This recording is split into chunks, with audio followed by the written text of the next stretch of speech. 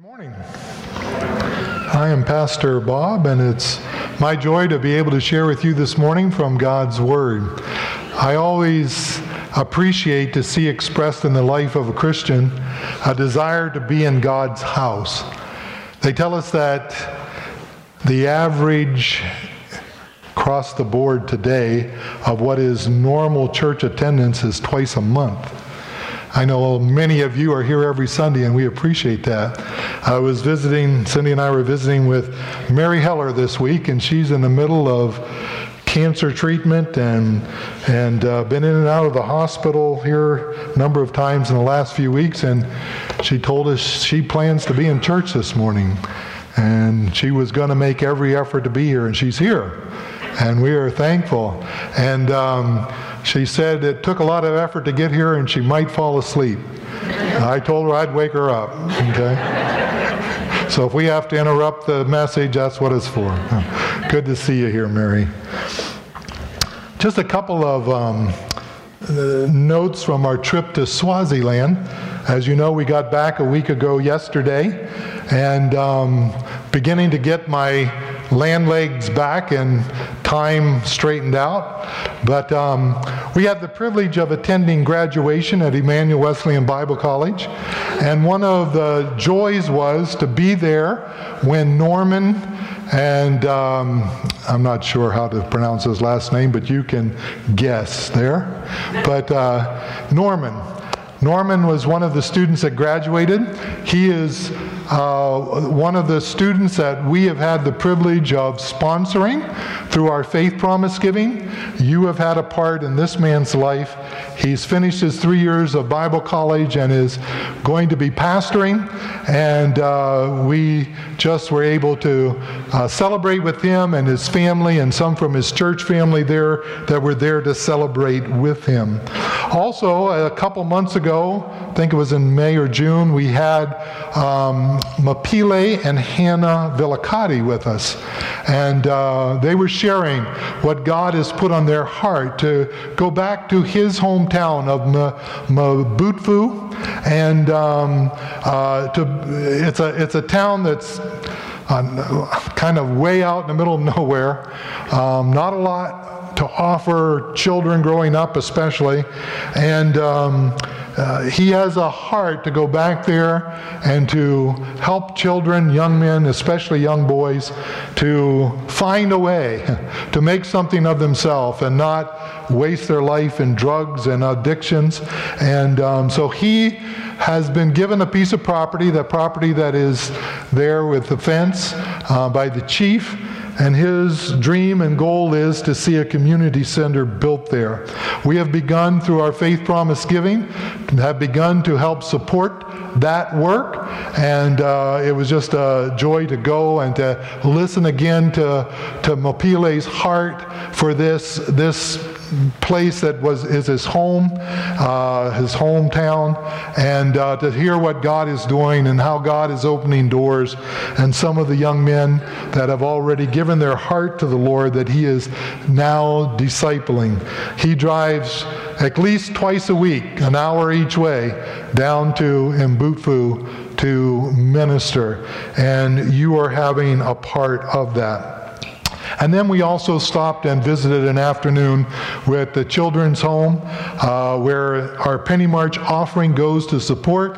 It was fun to interact with the kids, to watch them play, to see the joy in their lives. I got to sit down and interview a couple of them and them expressing the difference that being at this children's home has made in their life. Just to be, each of them expressed the thing about being here is I have something to eat every day. I can go to school. I have a uniform. I'm like other kids. And you have a part in that. And they express their thanks to you for what you are doing. All right, this morning, the title of our message is Unuseless Love. Now that seems like a arrangement of words that at first doesn't quite make sense, but we're gonna work through that this morning. Unuseless love. There is a Japanese word called chindogu, and it is a Japanese art form in which they make what they call unuseless inventions. There's creations of these things that seem on the face of it, when you first look at it, absurd. And as if, what in the world is this? But then when you look at it, you say, oh, okay, there's maybe a purpose here.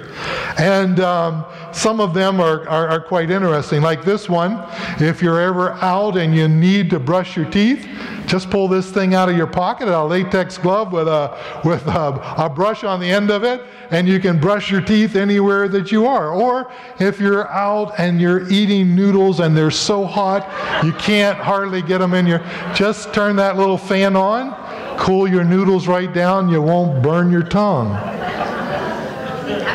Or the clothes dryer is not working, and you have to get those clothes dried.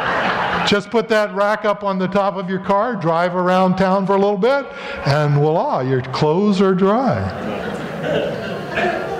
You're struggling with your allergies, and you can't find that box of tissues. Well, you just strap that on your head, and there's toilet paper always available. You don't have to run around the house looking for it or blame your wife for hiding them. They're right there. Many times you're out, and when it's raining, you never seem to have an umbrella. Well, this will work if you're an executive type. Just open it up, and there it is on the end of your tie. Or some of you ladies maybe spend a lot of time doing lipstick in the morning, and this could solve a lot of time issues. Put that on, wipe that thing off, and you have a perfect set of lips. My favorite, though, is this little tot. You know, if you take this little guy, you put this onesie on, fill that bottle up with Mountain Dew, and the floor will be clean before you know what happened. Chindogu are inventions that seem at first to be useless, but when you think about it, maybe that idea, some of them begin to take hold of you. Some of Jesus' sayings, when you first read them, shock you. Some of them, as we think about it, they almost twist our thinking. And if we have no patience to spend some time digging into what is said, we just put them aside as useless just because it doesn't make sense to our thinking. But if we stop and allow these thoughts to marinate in our spirit and the truth begin to sink in, there's some meaningful things that begin to emerge and can begin to convict our hearts. Consider a few classic lines that Jesus spoke. He said, I tell you the truth. Anyone who believes in me will do the same works I have done, and even greater works, because I am going to the Father. Jesus said, you're going to do greater things than I have done. We read the scripture and think, what? He said, if you hang on to your life, you're going to lose it. But if you give your life for my sake, you will save it. He says, but if you are even angry with someone, you are subject to judgment. If you call someone an idiot, you are in danger of being brought before the court. And if you curse someone, you are in danger of hell's fires. F.F. Bruce, in his commentary, wrote this: for to us there are two kinds of hard sayings. There are some which are hard to understand, and there are some which are only too easy to understand. When sayings of Jesus which are hard in the former sense are explained, then they are likely to become hard in the latter sense. Mark Twain spoke for many when he said that the things in the Bible that bothered him were not those that he did not understand, but those that he did understand. This is particularly true of the sayings of Jesus. The better we understand them, the harder they are to appropriate into our life. There is one statement of Jesus's that is both hard to understand and even maybe harder to do. And maybe it almost rests at the top of the hard sayings of Jesus. We're going to read it this morning in its context. The last sentence is what we're getting at, but we need to see the context of it.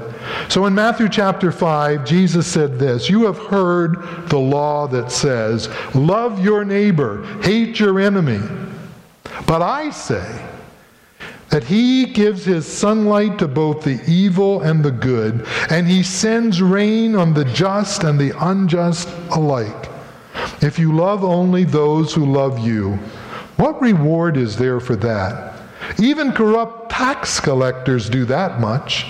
If you are kind only to your friends, how are you different from anyone else? Even pagans do that. But you are to be perfect, even as your Father in heaven is perfect." You are to be perfect, even as your Father in heaven, God, is perfect. Now, at first reading, that seems almost irrational. It certainly seems impossible. Jesus had to be kidding. Does he mean what he says there, or does he mean something else? He can't possibly be thinking that we can achieve that kind of perfection. And so we're compelled to begin processing this and assume that Jesus simply wants us to try to be like God. And in the sense of trying, that exercise will somehow maybe keep us humble and point us on a direction and keep us within a moral framework. But that interpretation is foolishness.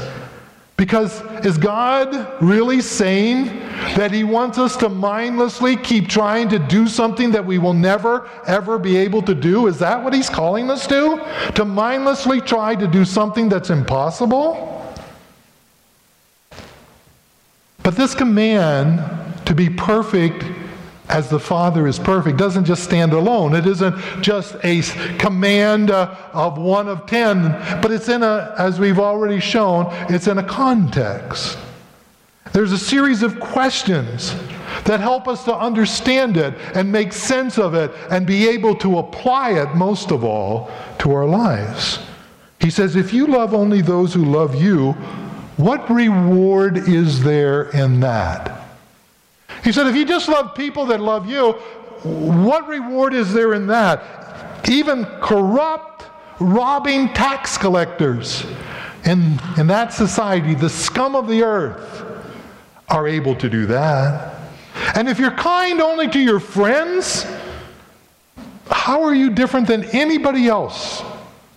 Even those people that don't even know God can do that. And so Jesus sets those questions as the framework to help us to begin to understand what he is saying when he says, be perfect. The meaning of the word perfect. What does that mean? What is Christ calling us as believers to do? Is it reasonable? Is it possible? Let's look at what I think are the qualities of perfect love that Jesus was inferring in the questions that he shared with his disciples. The first thing we find is that perfect love is mature. Perfect love is mature. The word perfect in the Greek is the word teleos. Teleos. Teleos literally means that which is full grown. Full grown. It has reached its maturity. It is like taking a child and comparing it to a full-grown adult. That full-grown adult is teleos. The child is not. That child, when he is grown up, will be mature, fully grown. It could infer a student who is graduating at the end of many years of study and now he's graduating, compared to a child that is starting kindergarten. That student is matured in the process that he has been in. And so it is vital to note that in this context, the word perfect here is not saying that it's flawless, that you'll never make a mistake. You'll be perfect in that sense. But it is saying that you will fulfill that for which you were created, that for which God has called you to. Tom Fitzgerald shares a story of some of his ministry. He said, after spending a weekend at a very moving religious rally, a student came to me with expressing a renewed sense of passion to be perfect in every aspect of his life. He said it became clear as I talked to him that the presenters, the preachers, were very good at helping him to see the need of perfection and calling him to perfection. And he was under conviction for not being perfect. But as he talked to him, he began to see that he was not actually understanding this matter of perfection. He said, so I asked him, what are you doing to start this endeavor of being perfect? And the boy replied, well, I've stopped watching TV. I've torched my music that have been putting impure thoughts in my mind. I told my friends, the ones that tend to drag me down, that I'm not going to be hanging around them anymore. And he said, while those things might be good ideas, his response totally missed the point of perfection. In the biblical sense, perfection isn't about what you abstain from, what you avoid, as much as what you embrace and what you do. In other words, perfect love is not about what you don't do. Perfect love is about what you do, what you're actively, intentionally doing. What Jesus says is that perfect love has to do with how you proactively behave toward people that harm you, that disrespect you, that don't like you, that you don't like them. And so he said, I tried to explain this principle to him, and it just didn't seem like it was getting through. So he said, I handed him a bottle of water. And I said, look at the ingredients. Tell me what is not in the water. And he looked at the bottle and turned it over, and everything said 000. He said, I think I get it. When something is considered pure, it actually means it only has one ingredient. Jesus' call to perfect love is a call to one thing: to love like Jesus loved, to love others like he loved us. As I said, none of us are perfect in the sense that we will never make mistakes, that we will never have flaws that we have to ask forgiveness for. I don't know anyone that has achieved that level of perfection. But a believer is mature. He is perfect when he or she acts graciously, gives generously, thinks compassionately, prays faithfully for that person that is hard to pray for. And in your life, you know who that is.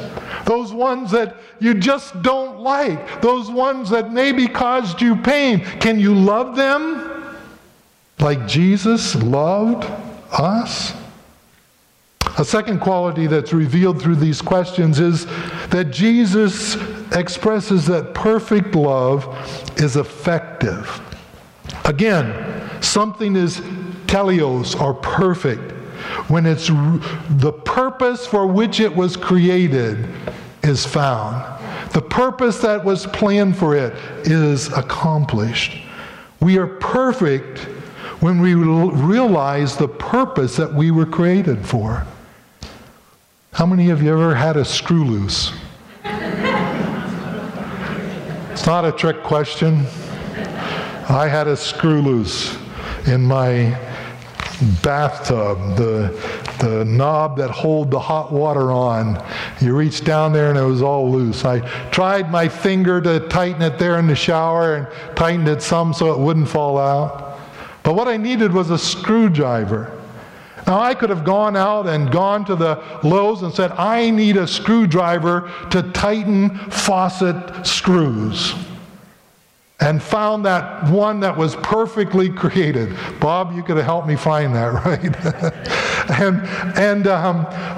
But I didn't. I went into the bedroom and got out my little multi-purpose knife, and it has a screwdriver on it, and fit it in there and twist that screw. Even though it wasn't made for bathroom faucet screws, I was able to put it in there and perfectly accomplish the task that I asked it to do in that moment. It was teleos. It was perfect. At the end of life's journey, many people look back over their life and they look with regret at knowing they did not accomplish the purpose that God created them for. They didn't fulfill the purpose that God even called them to. Some that have even responded to His offer of salvation still continue to do their own thing. Consider Paul's final moments. Paul was not a flawless man. There were things in his life, if you read the book of Acts, that, were things that he had to work through. But this is what he said when he got to the end. He said, I have fought the good fight. I have finished the race, and I have remained faithful. He echoes what Jesus did, because if you look at Paul's life, Jesus said, love your enemies. Pray for those who persecute you. Love your enemies. Pray for those who persecute you. Paul lived a life of great persecution. And it was his love that was demonstrated in the midst of it that over and over brought men and women to God. Finally, perfect love is remarkable. According to Jesus, all of us know something about ordinary love. That love that is expected. That love that comes easy. But extraordinary love is distinct and can only come from God. In this passage, he says, love your enemies. Pray for those that persecute you. I don't know about you, but I don't find that easy. There have been some times in my life where I have had to look at that passage and just say, is this real? Can I really act this way to these people that have treated me this way, that I've had to experience this? It isn't easy, but God says it's possible. The word for love here has nothing to do with friendship. It has nothing to do with affection. It's not about that deep stirring in the pit of our being that just oozes towards the other person. The word for love here is agape. And agape is that unconquerable goodwill towards the other person that seeks their highest good, no matter what they do or no matter what they say, no matter what they've done. I will still pray for their highest good. Jesus never asked us to love our enemies in the same way that you are to love your parents or you love your mate or you love your friends. Agape, this love, this perfect love, is a call to extend grace, to extend goodwill to people who don't deserve it. And in many cases, aren't even asking for it.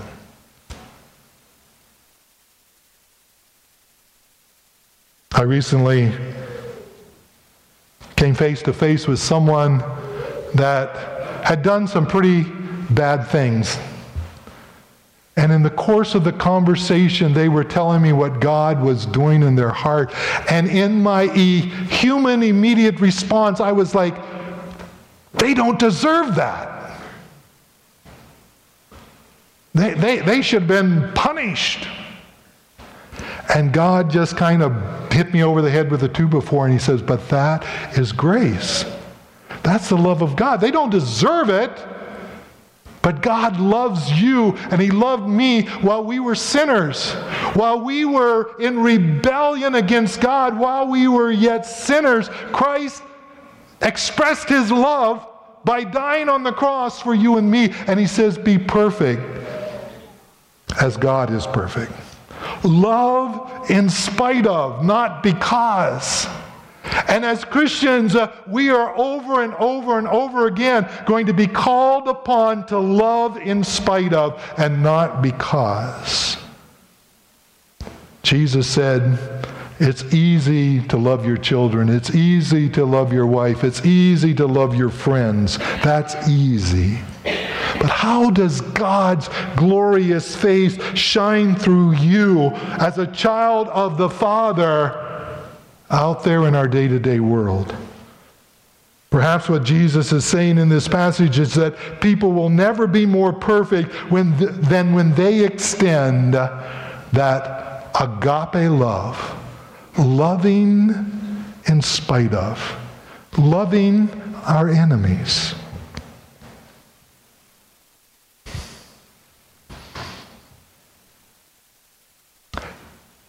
When people look at you, do they recognize that you're a child of the Father? When they watch you live your life, do they recognize that you are God's kid? These little babies that were just up here, many times we look at them and say, oh, they look just like their mom. And the next one says, oh, no, they look just like their dad.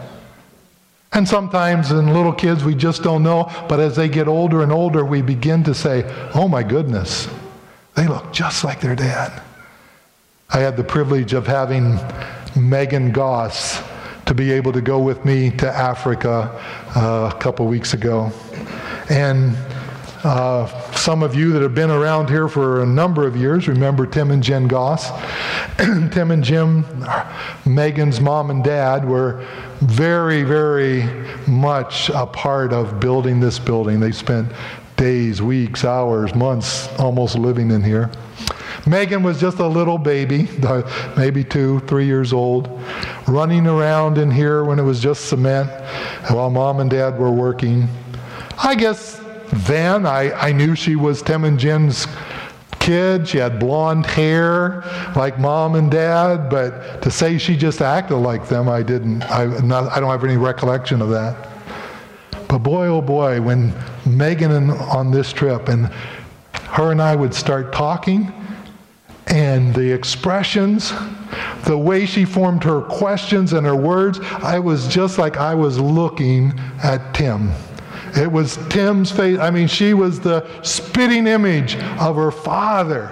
I mean, it was almost uncanny. She was her father's daughter because she acted, she talked, she expressed herself like her father did. We are perfect when we're most like our Father. When we take the high road, the way he did in relating to our enemies. He said, by this all men will know that you are my disciples. Why? Because of the way you love. Because of the way that you love. And not the easy love that comes, oh yeah, I love them, they're so good to me. But when you love like your Father, who loved you while you were yet sinners, and went to the extreme of dying for you to redeem you.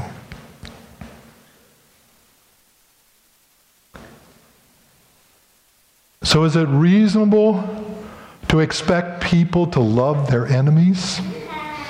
Not at first glance, but it is what God calls us to do, and when we do it, it can change our world. Sergei Kordakov, the writer of the book The Persecutor, he He was a KGB goon squad agent back in the 60s in Russia, while they were still under the darkness of that dark time of communism. And the KGB would hunt down Christians and jail them and beat them, especially as they were worshiping in their underground churches.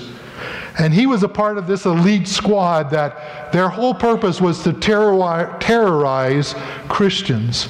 And those that were worshiping unsanctioned, and they would go and they would find these meetings, they'd get tips, and they would go in and break them up, beat up the participants. And Sergei was a model communist. He was raised in an orphanage and raised under a communist ideology and teaching, and he embraced it, and he rose up through the ranks and now was the leader of this squad.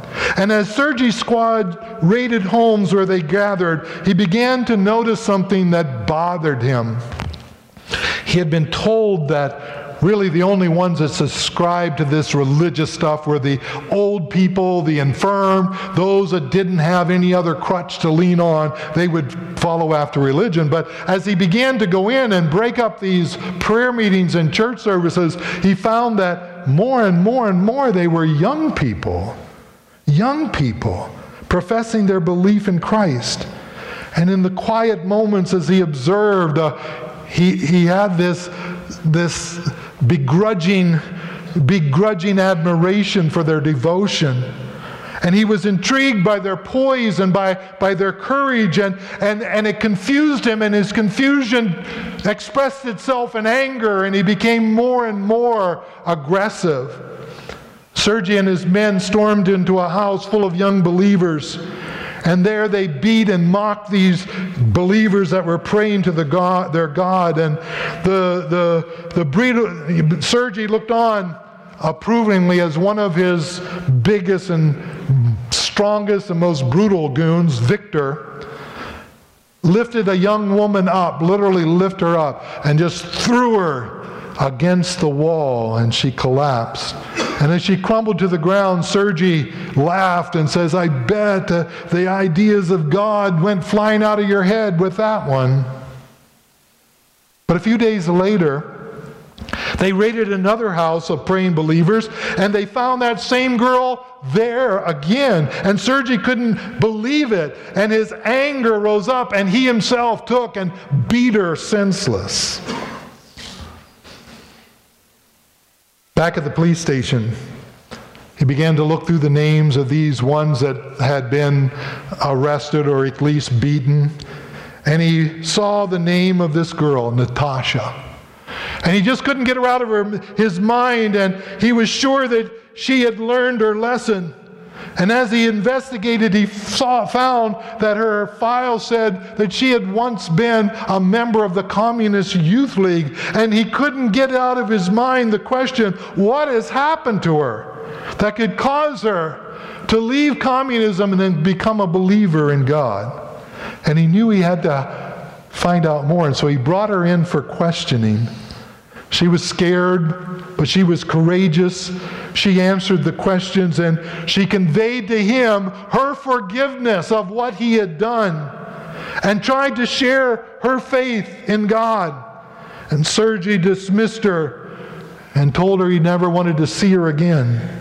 But only a week later, they raided another home, and there they found Natasha praying, a part of this meeting.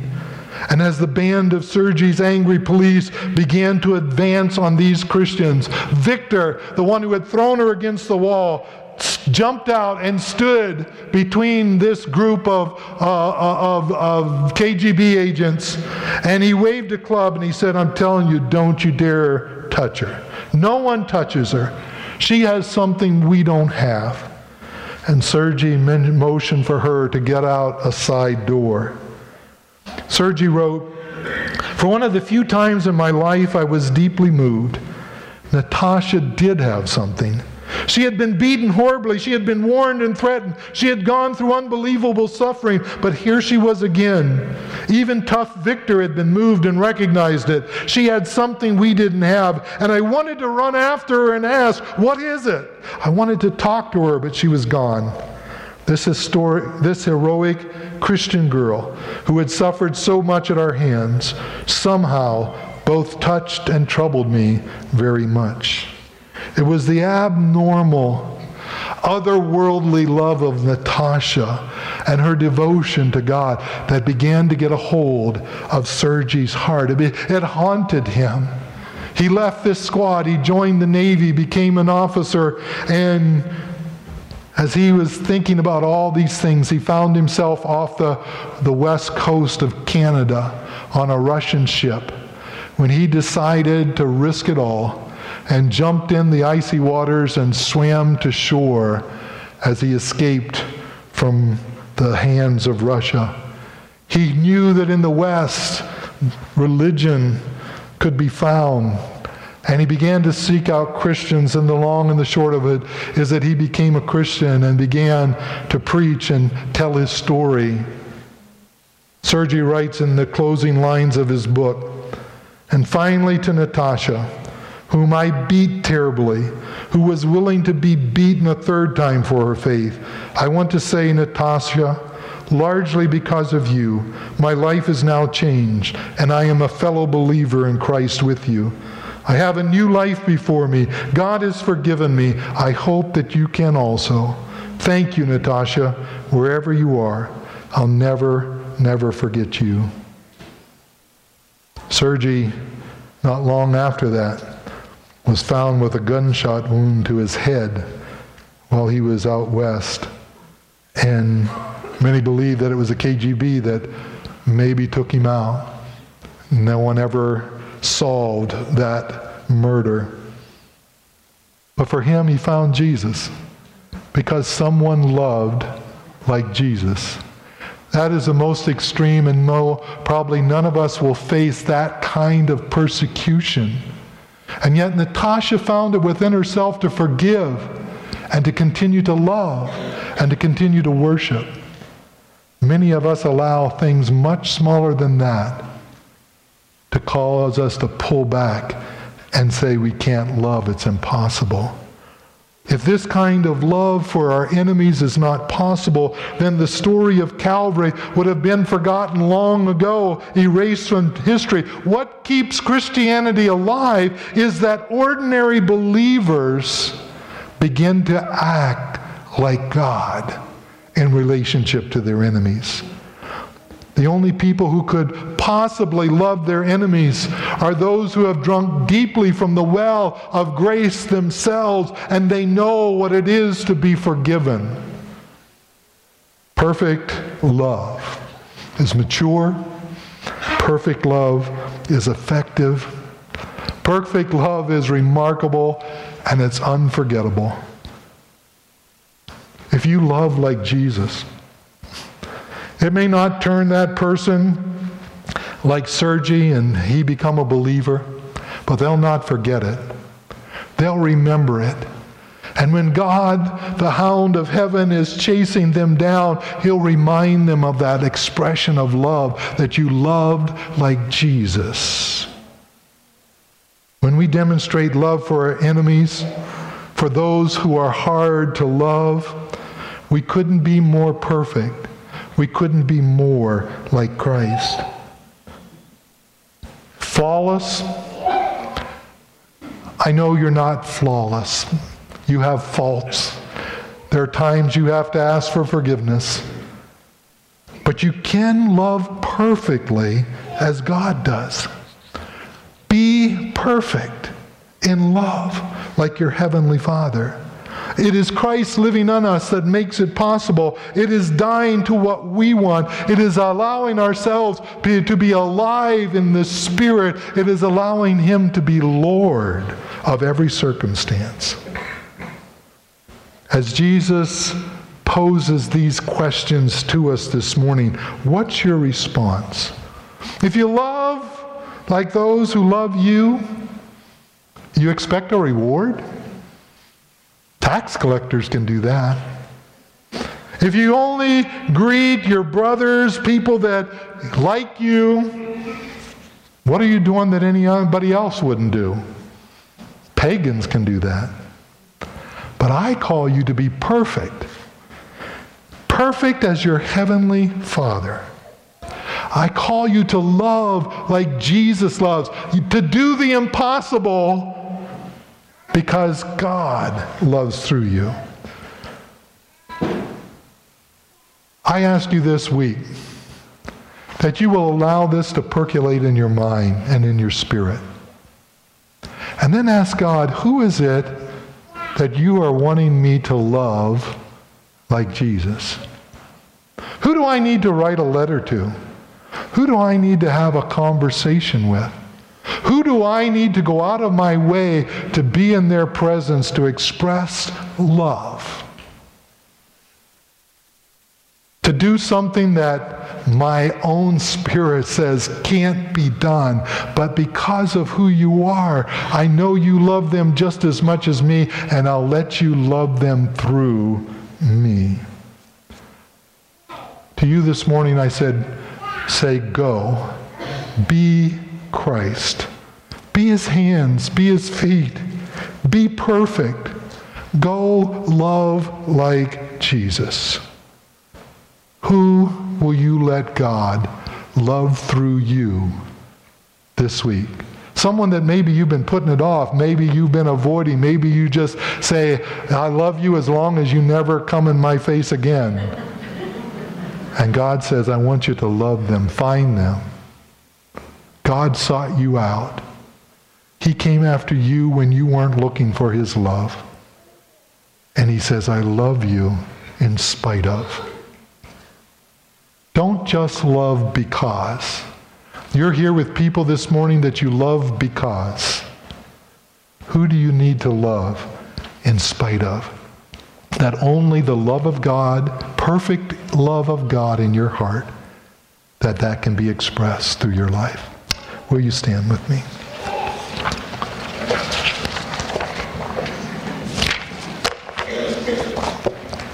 Father God, to love like you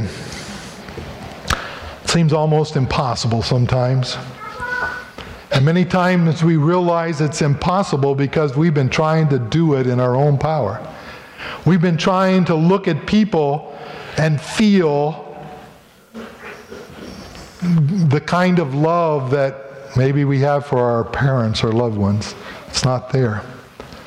But Lord, when we begin to look at people as people that you created that are lost, that are on their way to hell, that are as lost as we would be without God, Lord, help us to love them like you love them. I know that's hard, but I know you haven't called us to just be an easy thing. And so, Lord, give us that strength to love. Give us that perspective that allows us to see people as you see them. That we will not just brush them aside, but may we leave within them when they look into our eyes, when they look at our face, may they see you. May they say, wow, they just act like their Father. Help us to be that, to be those that love perfectly. We ask in your holy name. Amen.